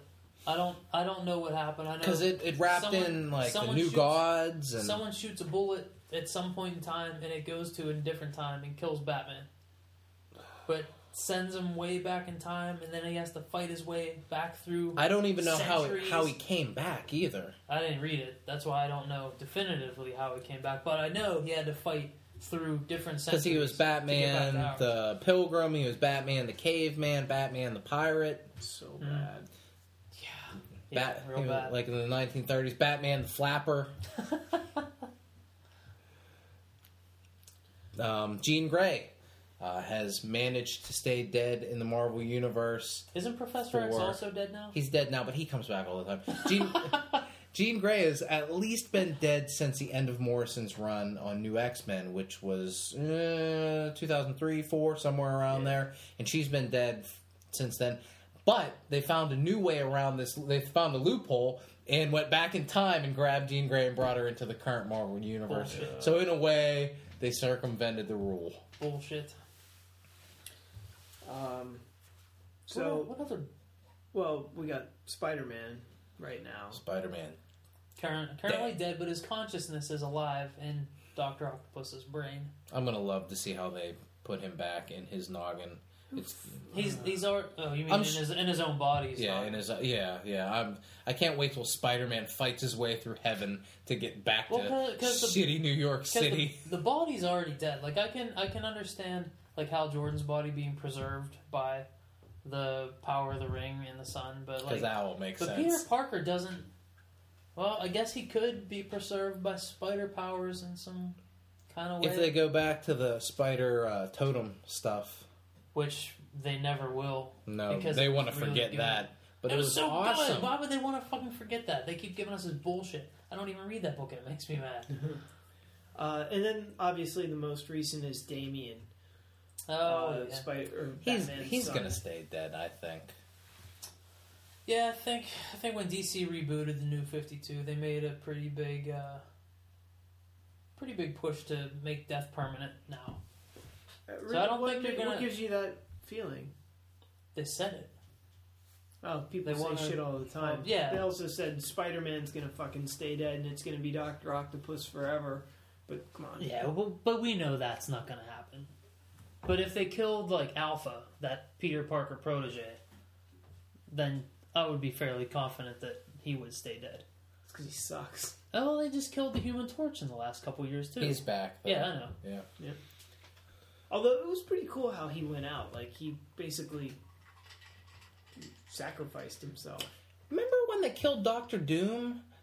It was years ago in that the Fantastic Four run with Mike Wieringo, and I forget Mark Waid. Mark Waid wrote that. That was a great. I was buying Fantastic Four singles at that point. And they killed killed Doctor Doom, and at the end they also melted Reed's face off. Like half of his face was melted, and then I think they ignored that entire run, and because maybe fan backlash, I'm not totally sure, but none of that stuff stuck. Doctor Doom came back. Reed's face went back to normal. Well, Mike Wieringo died. Yes, he did die. And that was after that story. That was after they just went ahead and rebooted that. Yeah. Like, they didn't stop that story because he died. Yeah. Correct? No, because he finished that timeline. He finished that arc. Yeah. So I don't know why they changed it. I don't know if it was just... It couldn't have been poor sales because that was some of the best Fantastic Four stuff that I ever read. I thought it was really good. Yeah, I was all in. I thought that stuff was so good. I ate it up. Mark Millar and Mark Millar and Brian Hitch also did a run on Fantastic Four that was pretty good. 4. You know, that was pretty good, actually. Yeah, it wasn't Brian Hitch, though. It was Steve McNiven. I think Brian Hitch was on majority of those. Pretty sure. What I'm really liking about Steve McNiven's run on Guardians of the Galaxy so far is that not all the guys have that weird 5 o'clock shadow. Well, that's encouraging. That's strange that that's something that you're... Well, it was so... All during Civil War and the Ultimate Galactus book that he did, which I guess was Ultimate Marvel or whatever, like all the dudes had this heavy 5 o'clock shadow. And I guess you could attribute it to the colorist, but it was just McNiven's work. Like, it didn't appear in any other book. It was That's just weird. on his artwork. That's strange. But yeah, I remember that series 4, Marvel Knights 4, and yeah, that was good. That actually might be my favorite thing I've read from. We might be talking about a different one though, Oh, or is it? I don't know. Was it this? Was it this one? Yeah, that was the series. No, No. I think that was the regular Fantastic Four comic. I was talking about Marvel Knights Okay. 4. I don't think. Yeah, it was this. This was a series that I was talking about, so I guess we were Yeah. talking about Yeah. different one. I don't know. Steve That was McNiven. good too. That was Steve good, too. McNiven did a series with him and Mark Miller. Yeah. So it was a Marvel Knights series. It was relatively short-lived. It was just called 4.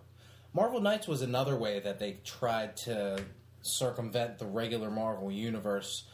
Some of those, because a lot of that stuff that happened in that early Marvel Knights wasn't really connected to the regular Marvel universe. No, it was like a slightly grittier, again, more Yeah. street level imprint type thing.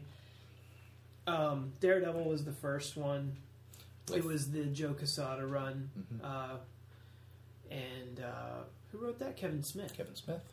It was Kevin Smith's first comic book, I believe, that he wrote. The Daredevil story? Yeah. The Born something? Guardian Devil. Guardian Devil. Well, the Frank Miller one was Born Again Devil or something, right? I don't remember. I don't remember either. But the Marvel Knights started with Daredevil, and then it branched out into the Punisher, which was written by Garth Ennis and drawn by Steve Dillon. Which Welcome back, Frank. Welcome Back, Frank is my all-time favorite Punisher story. Me too. By the way. Were you a Punisher fan in the 80s and 90s before that storyline? Oh yeah, I've always liked the Punisher. I like the Punisher. I became a fan of the Punisher when I got the action figure. Okay. How many superpowers does he have? One. I'm out. When I first saw the action power figure, to punish. I thought he was a villain because he had the black costume, he had the big skull on his chest. I thought, obviously, this is a villain. I didn't realize he was. Well, I guess he's an anti-hero, right? But the action figure was so cool because in the back, do you remember this? The Toy Biz action You figure. can bend him over. You could bend him over. I'm trying to. What? Well, no. Tell me what happened. He had like a contraption on his back that you could open up, and then you could put caps. in Oh, his I back. remember that. Yeah, I do remember and that. you could like there was like a switch or something that you would like pull, and then it would trigger the cap to They go off. can't do that with toys now. Like, you can't find any caps because kids will blow their eyeballs out or something. Did you ever That get sucks. hurt by a cap? Fucking never. There were always well, there were like He-Man figures that had caps and all kinds of different figures Yeah. that had all And kinds of cap cool guns? shit. You had Cap cap guns? Yeah, fuck yeah. But you can't do any of that stuff now. Toys No. now just suck. They're lame. So I finally figured out that the Punisher was actually a good guy, and this is before I bought comic books. I just liked the toys at this point. But then when I finally got into comics, it was one of my first comics. What are you doing? Why do you do that? And then you Why make do the you- face. Why do you shake up the... I made the face because I knew how loud that was going to be. But why do But you... the You do reason- it every episode. You shake the ice. The reason it needs shaken, it needs stirred, because as the Pepsi's sitting there, the ice cubes are melting and it's getting watery. So Just I need to drink your I need to goddamn shake it up. Pepsi and don't I need shake to it. shake it up to have better consistency That is good. throughout the entire Yeah. glass. Yeah. I know you're being funny, but that's why I do it. Do we want to talk some what you've been reading? Or are we ready for what you've been reading? We can.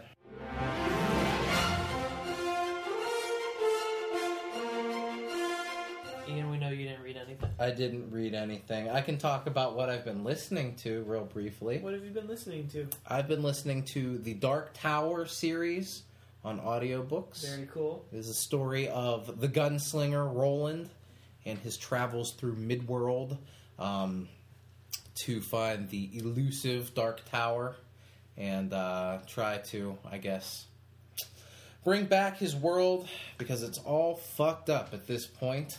And through his adventures, he pulls various characters from various points in time. He's joined by a couple characters from what you would understand is, I think one character is from the 40s, one is from the 60s, and one is from the 70s. Eddie's from like the 70s or 80s. Yeah. And they join him on this quest through Midworld, which is, it appears to be a land that has a mix of like medieval and Western, and it looks as if nuclear war has happened. You don't really know what happened.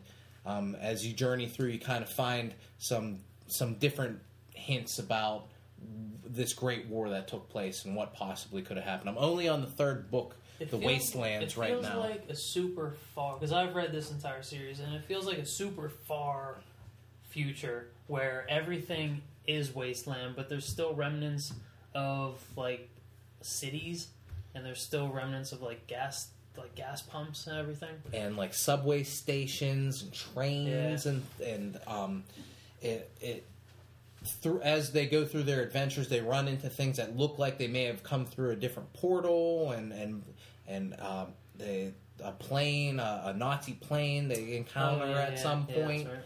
And it's really interesting, kind of trippy stuff. I know that later on in the series, it references a lot of Stephen King's other works. From what I understand, Pennywise is referenced in it at some point. It doesn't reference the other work. It's the other works that reference it. Oh, okay. So, like, stuff in it is from Midworld. Okay. Because there's these outer rings to Midworld where more like different dimensions in this world, but where the skin between our world and these other outer rings is really thin, and you can pass over into this place where there's just all these demons, which is where all the monsters from the mist come from. Okay. And stuff like that. So everything's kind of interconnected. And I like all that intricate stuff, which is why I'm a big Stephen King guy. One of the reasons I'm going back and reading all the Stephen King books is because I guess last year, maybe the year before, I finished up The Dark Tower. So now I want to go back and read a lot of stuff that I've already read, just to see if I can pick up some more of those connections now. And I've read a couple. I've read Thinner. I think I read it a long time ago. I've read Cujo, Salem's Lot. I've read a handful of Stephen King books. It's been a long time, but I'm a fan of his work. And this book, it's pretty good. I'm not reading it per se. I'm listening to it, but it's well acted with the person that is doing the reading, and I am enjoying it a lot. So I would recommend listening to the audiobooks of Stephen King's Dark Tower. How many hours is it? Oh, it's a shitload of hours. The one that I'm currently listening to, The Wasteland, is it's in 2 parts, and I think they're an hour and a half each, somewhere around there. So it's a lengthy joint. They're hefty books. There's 7 of them. So they're pretty... Oh, it's What's fun. the, Okay, this is part 2. What's the what? What's the Stephen King novel that's like kind of medieval?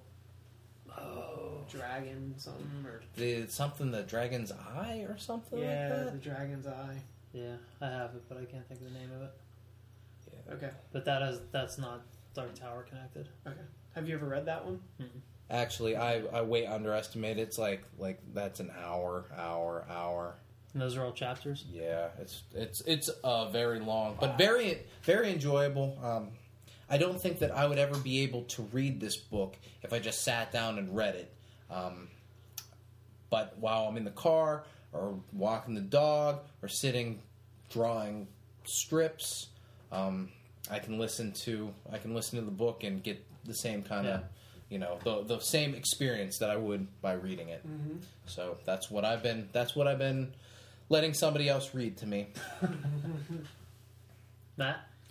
Well, I'm kind of like Ian. I haven't really read anything yet, but I thought I could talk about a series that I read recently that DC put out from the New 52.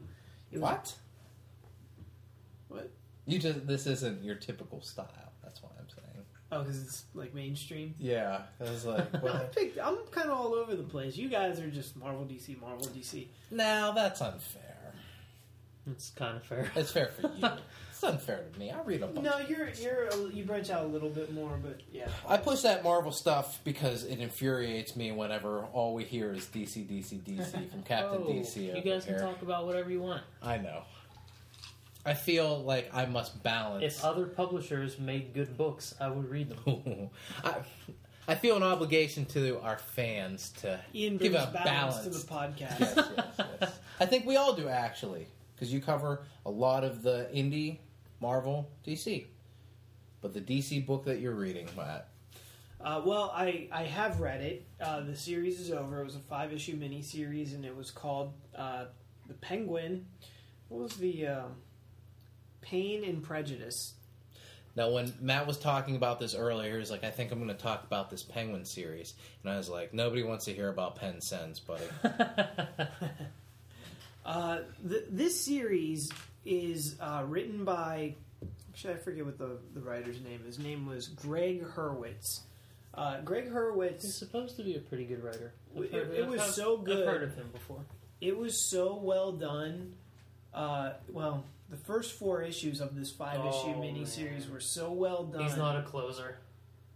I don't know if it was him so much as like kind of DC was like, yo, this is going to be a 5-issue series, and it was like he had to wrap it up sooner than he was ready to. If it would have gone like 2 or 3 more issues, it would have been all right. But like that final issue was like, whoa, this is way too. Everything's happening way too fast. That's how I felt about Star Trek Into Darkness. We can't talk about it. I didn't see it yet. Okay. So, I don't want it spoiled. so Greg Hurwitz captured the character of the Penguin so well, because this is a bit of an origin story that also takes place has a present day story going on, and it's all from the Penguin's perspective. And you see like what a ruthless motherfucker he is. And he used to be like this deformed bitch bastard of a kid who was picked on in school, and he was not only that, but he was hated by his family. Only his mother loved him. Like his brothers all kind of treated him like crap, and his dad was horrible to him. So eventually, like, he very slyly essentially murders all of his family, like one at a time when he's a kid. But he still like held his mother in the highest regard. And because of all the the way he was treated and everything, and I think he was naturally kind of an evil prick. Leads into him being evil as a grown up, and he even gets a girlfriend in this. Of course, she's blind, so she can't see how disgusting and ugly he is. So he looks like a penguin in this. He looks like what? He looks like he looks. This is Danny DeVito's Penguin. No. But it's not animated series. I know it's not that. It's not second animated. He does have like a penguinish nose. He's not as deformed as Frank from He Always has Sunny. a really big fucking nose in this. See, I don't like my penguin deformed. I don't like him with the flipper hands and stuff. I don't think he has it. Does he have that?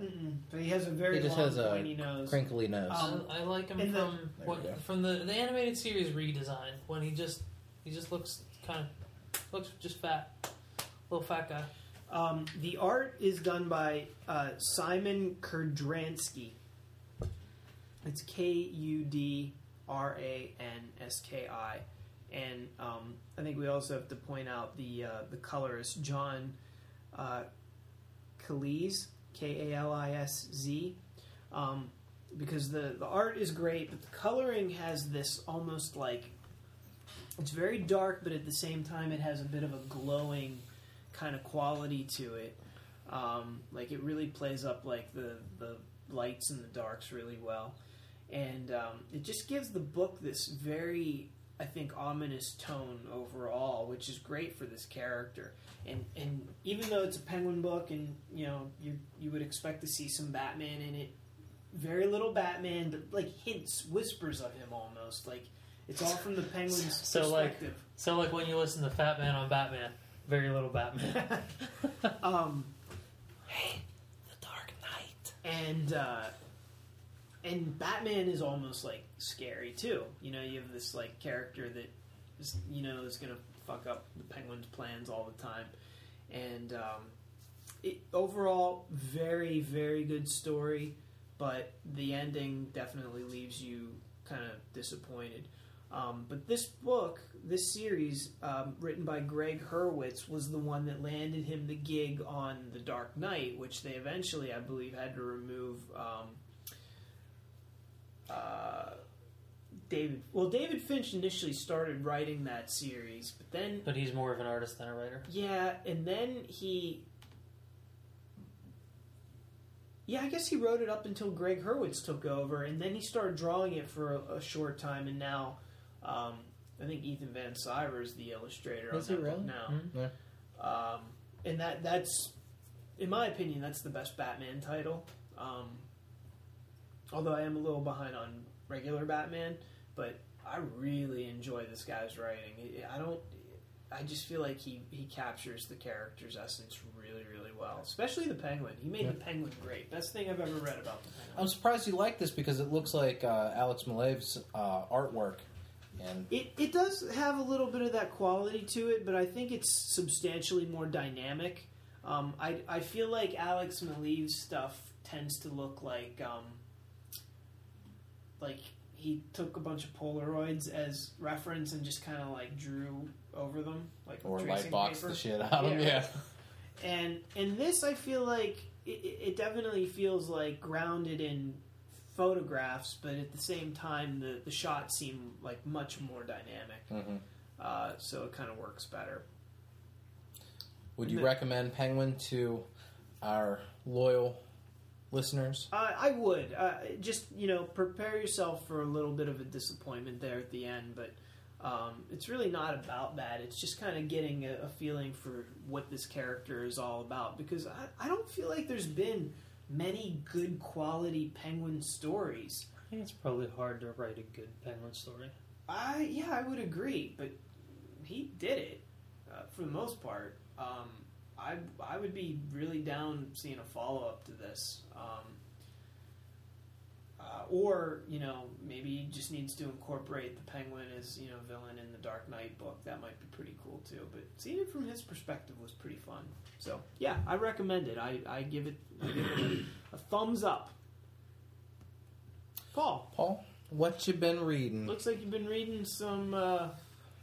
What's that? Green Lantern. Oh, well, today $7.99. Today I read the $7.99 Green Lantern number 20 special oversized anniversary issue, because after 9 years on the book, Jeff Johns has finished writing it. He wrapped up his epic storyline that started in Green Lantern Rebirth. You're only saying epic because it tells you to say epic right here on the cover. Well, the whole thing was epic, not particularly this final story about this character called the First Lantern, who looks surprisingly like the see-through invisible man from your health class. Yeah, he's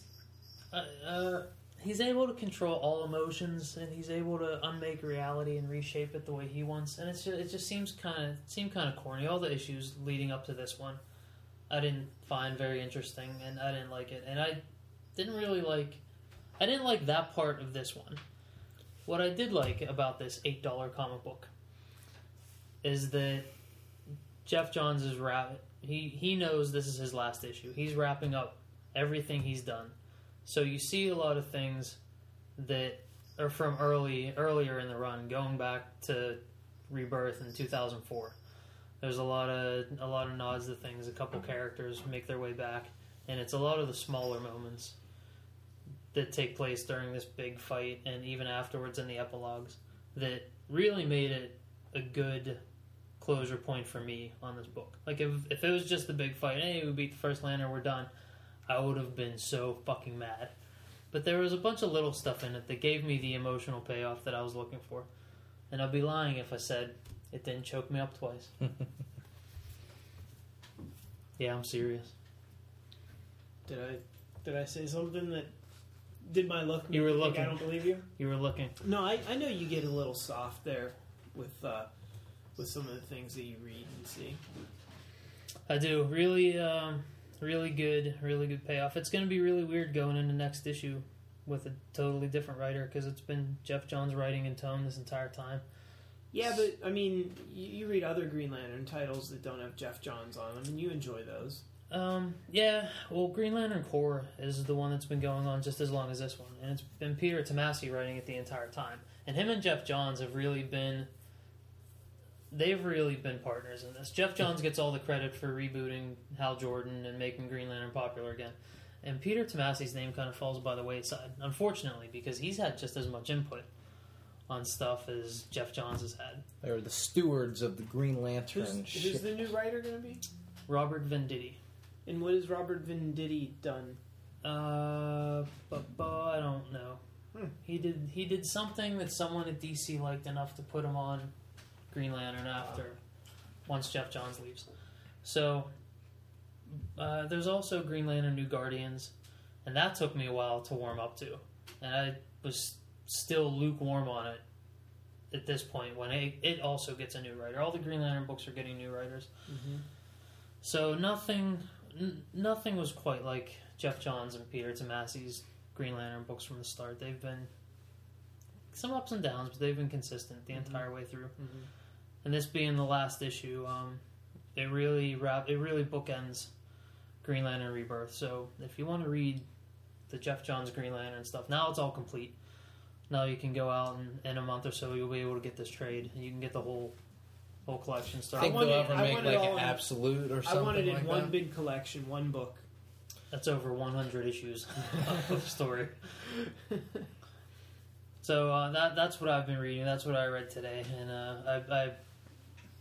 I took the time to read it. I made sure I had the requisite amount of time by myself to sit down. Very good. Without Did he put on some slow jams? Did he have put on some slow jams? Now, do you guys like to listen to music when you read comics? No, I don't. Me either. Like silence. Yeah, I get too distracted. I like the Real Housewives of Orange County blaring in the background. The TV on, but it's got to be muted. Just I don't know, just something on doesn't bother me. Sometimes it can almost be too quiet, like too silent. Yeah. With a big issue like this one, I wanted no interruption. I needed to sit down front to back and really absorb this. Turn your phone off. Did you read the letters pages? Did you read the afterword?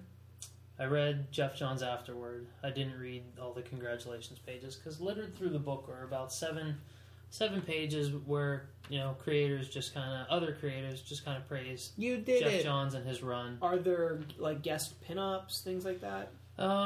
There better be for $7.99. There are two. There's a big fold out from Ivan Reis and Ethan Van Sciver, who have been the artists on this run. Yeah. Who've really given the most to bringing Hal Jordan back, and those are really cool. And all the epilogues are done by a group of different artists. What I was afraid of, because before this book came out, it said, "Oh, hey, we're going to bring back a lot of artists that worked on Green Lantern. They're all going to be in this book." And I was like, "Fuck, that's going to be so choppy." Whenever you're reading this and you have a different artist doing different parts, but Doug Mahnke did the whole book except the epilogues for each character at the end, which were drawn by the different artists. That's a great way to bring them back and pay tribute to the work that they did, but not mess up without progression of how it looks. Yeah, I wish they would have been able to bring Carlos Pacheco back.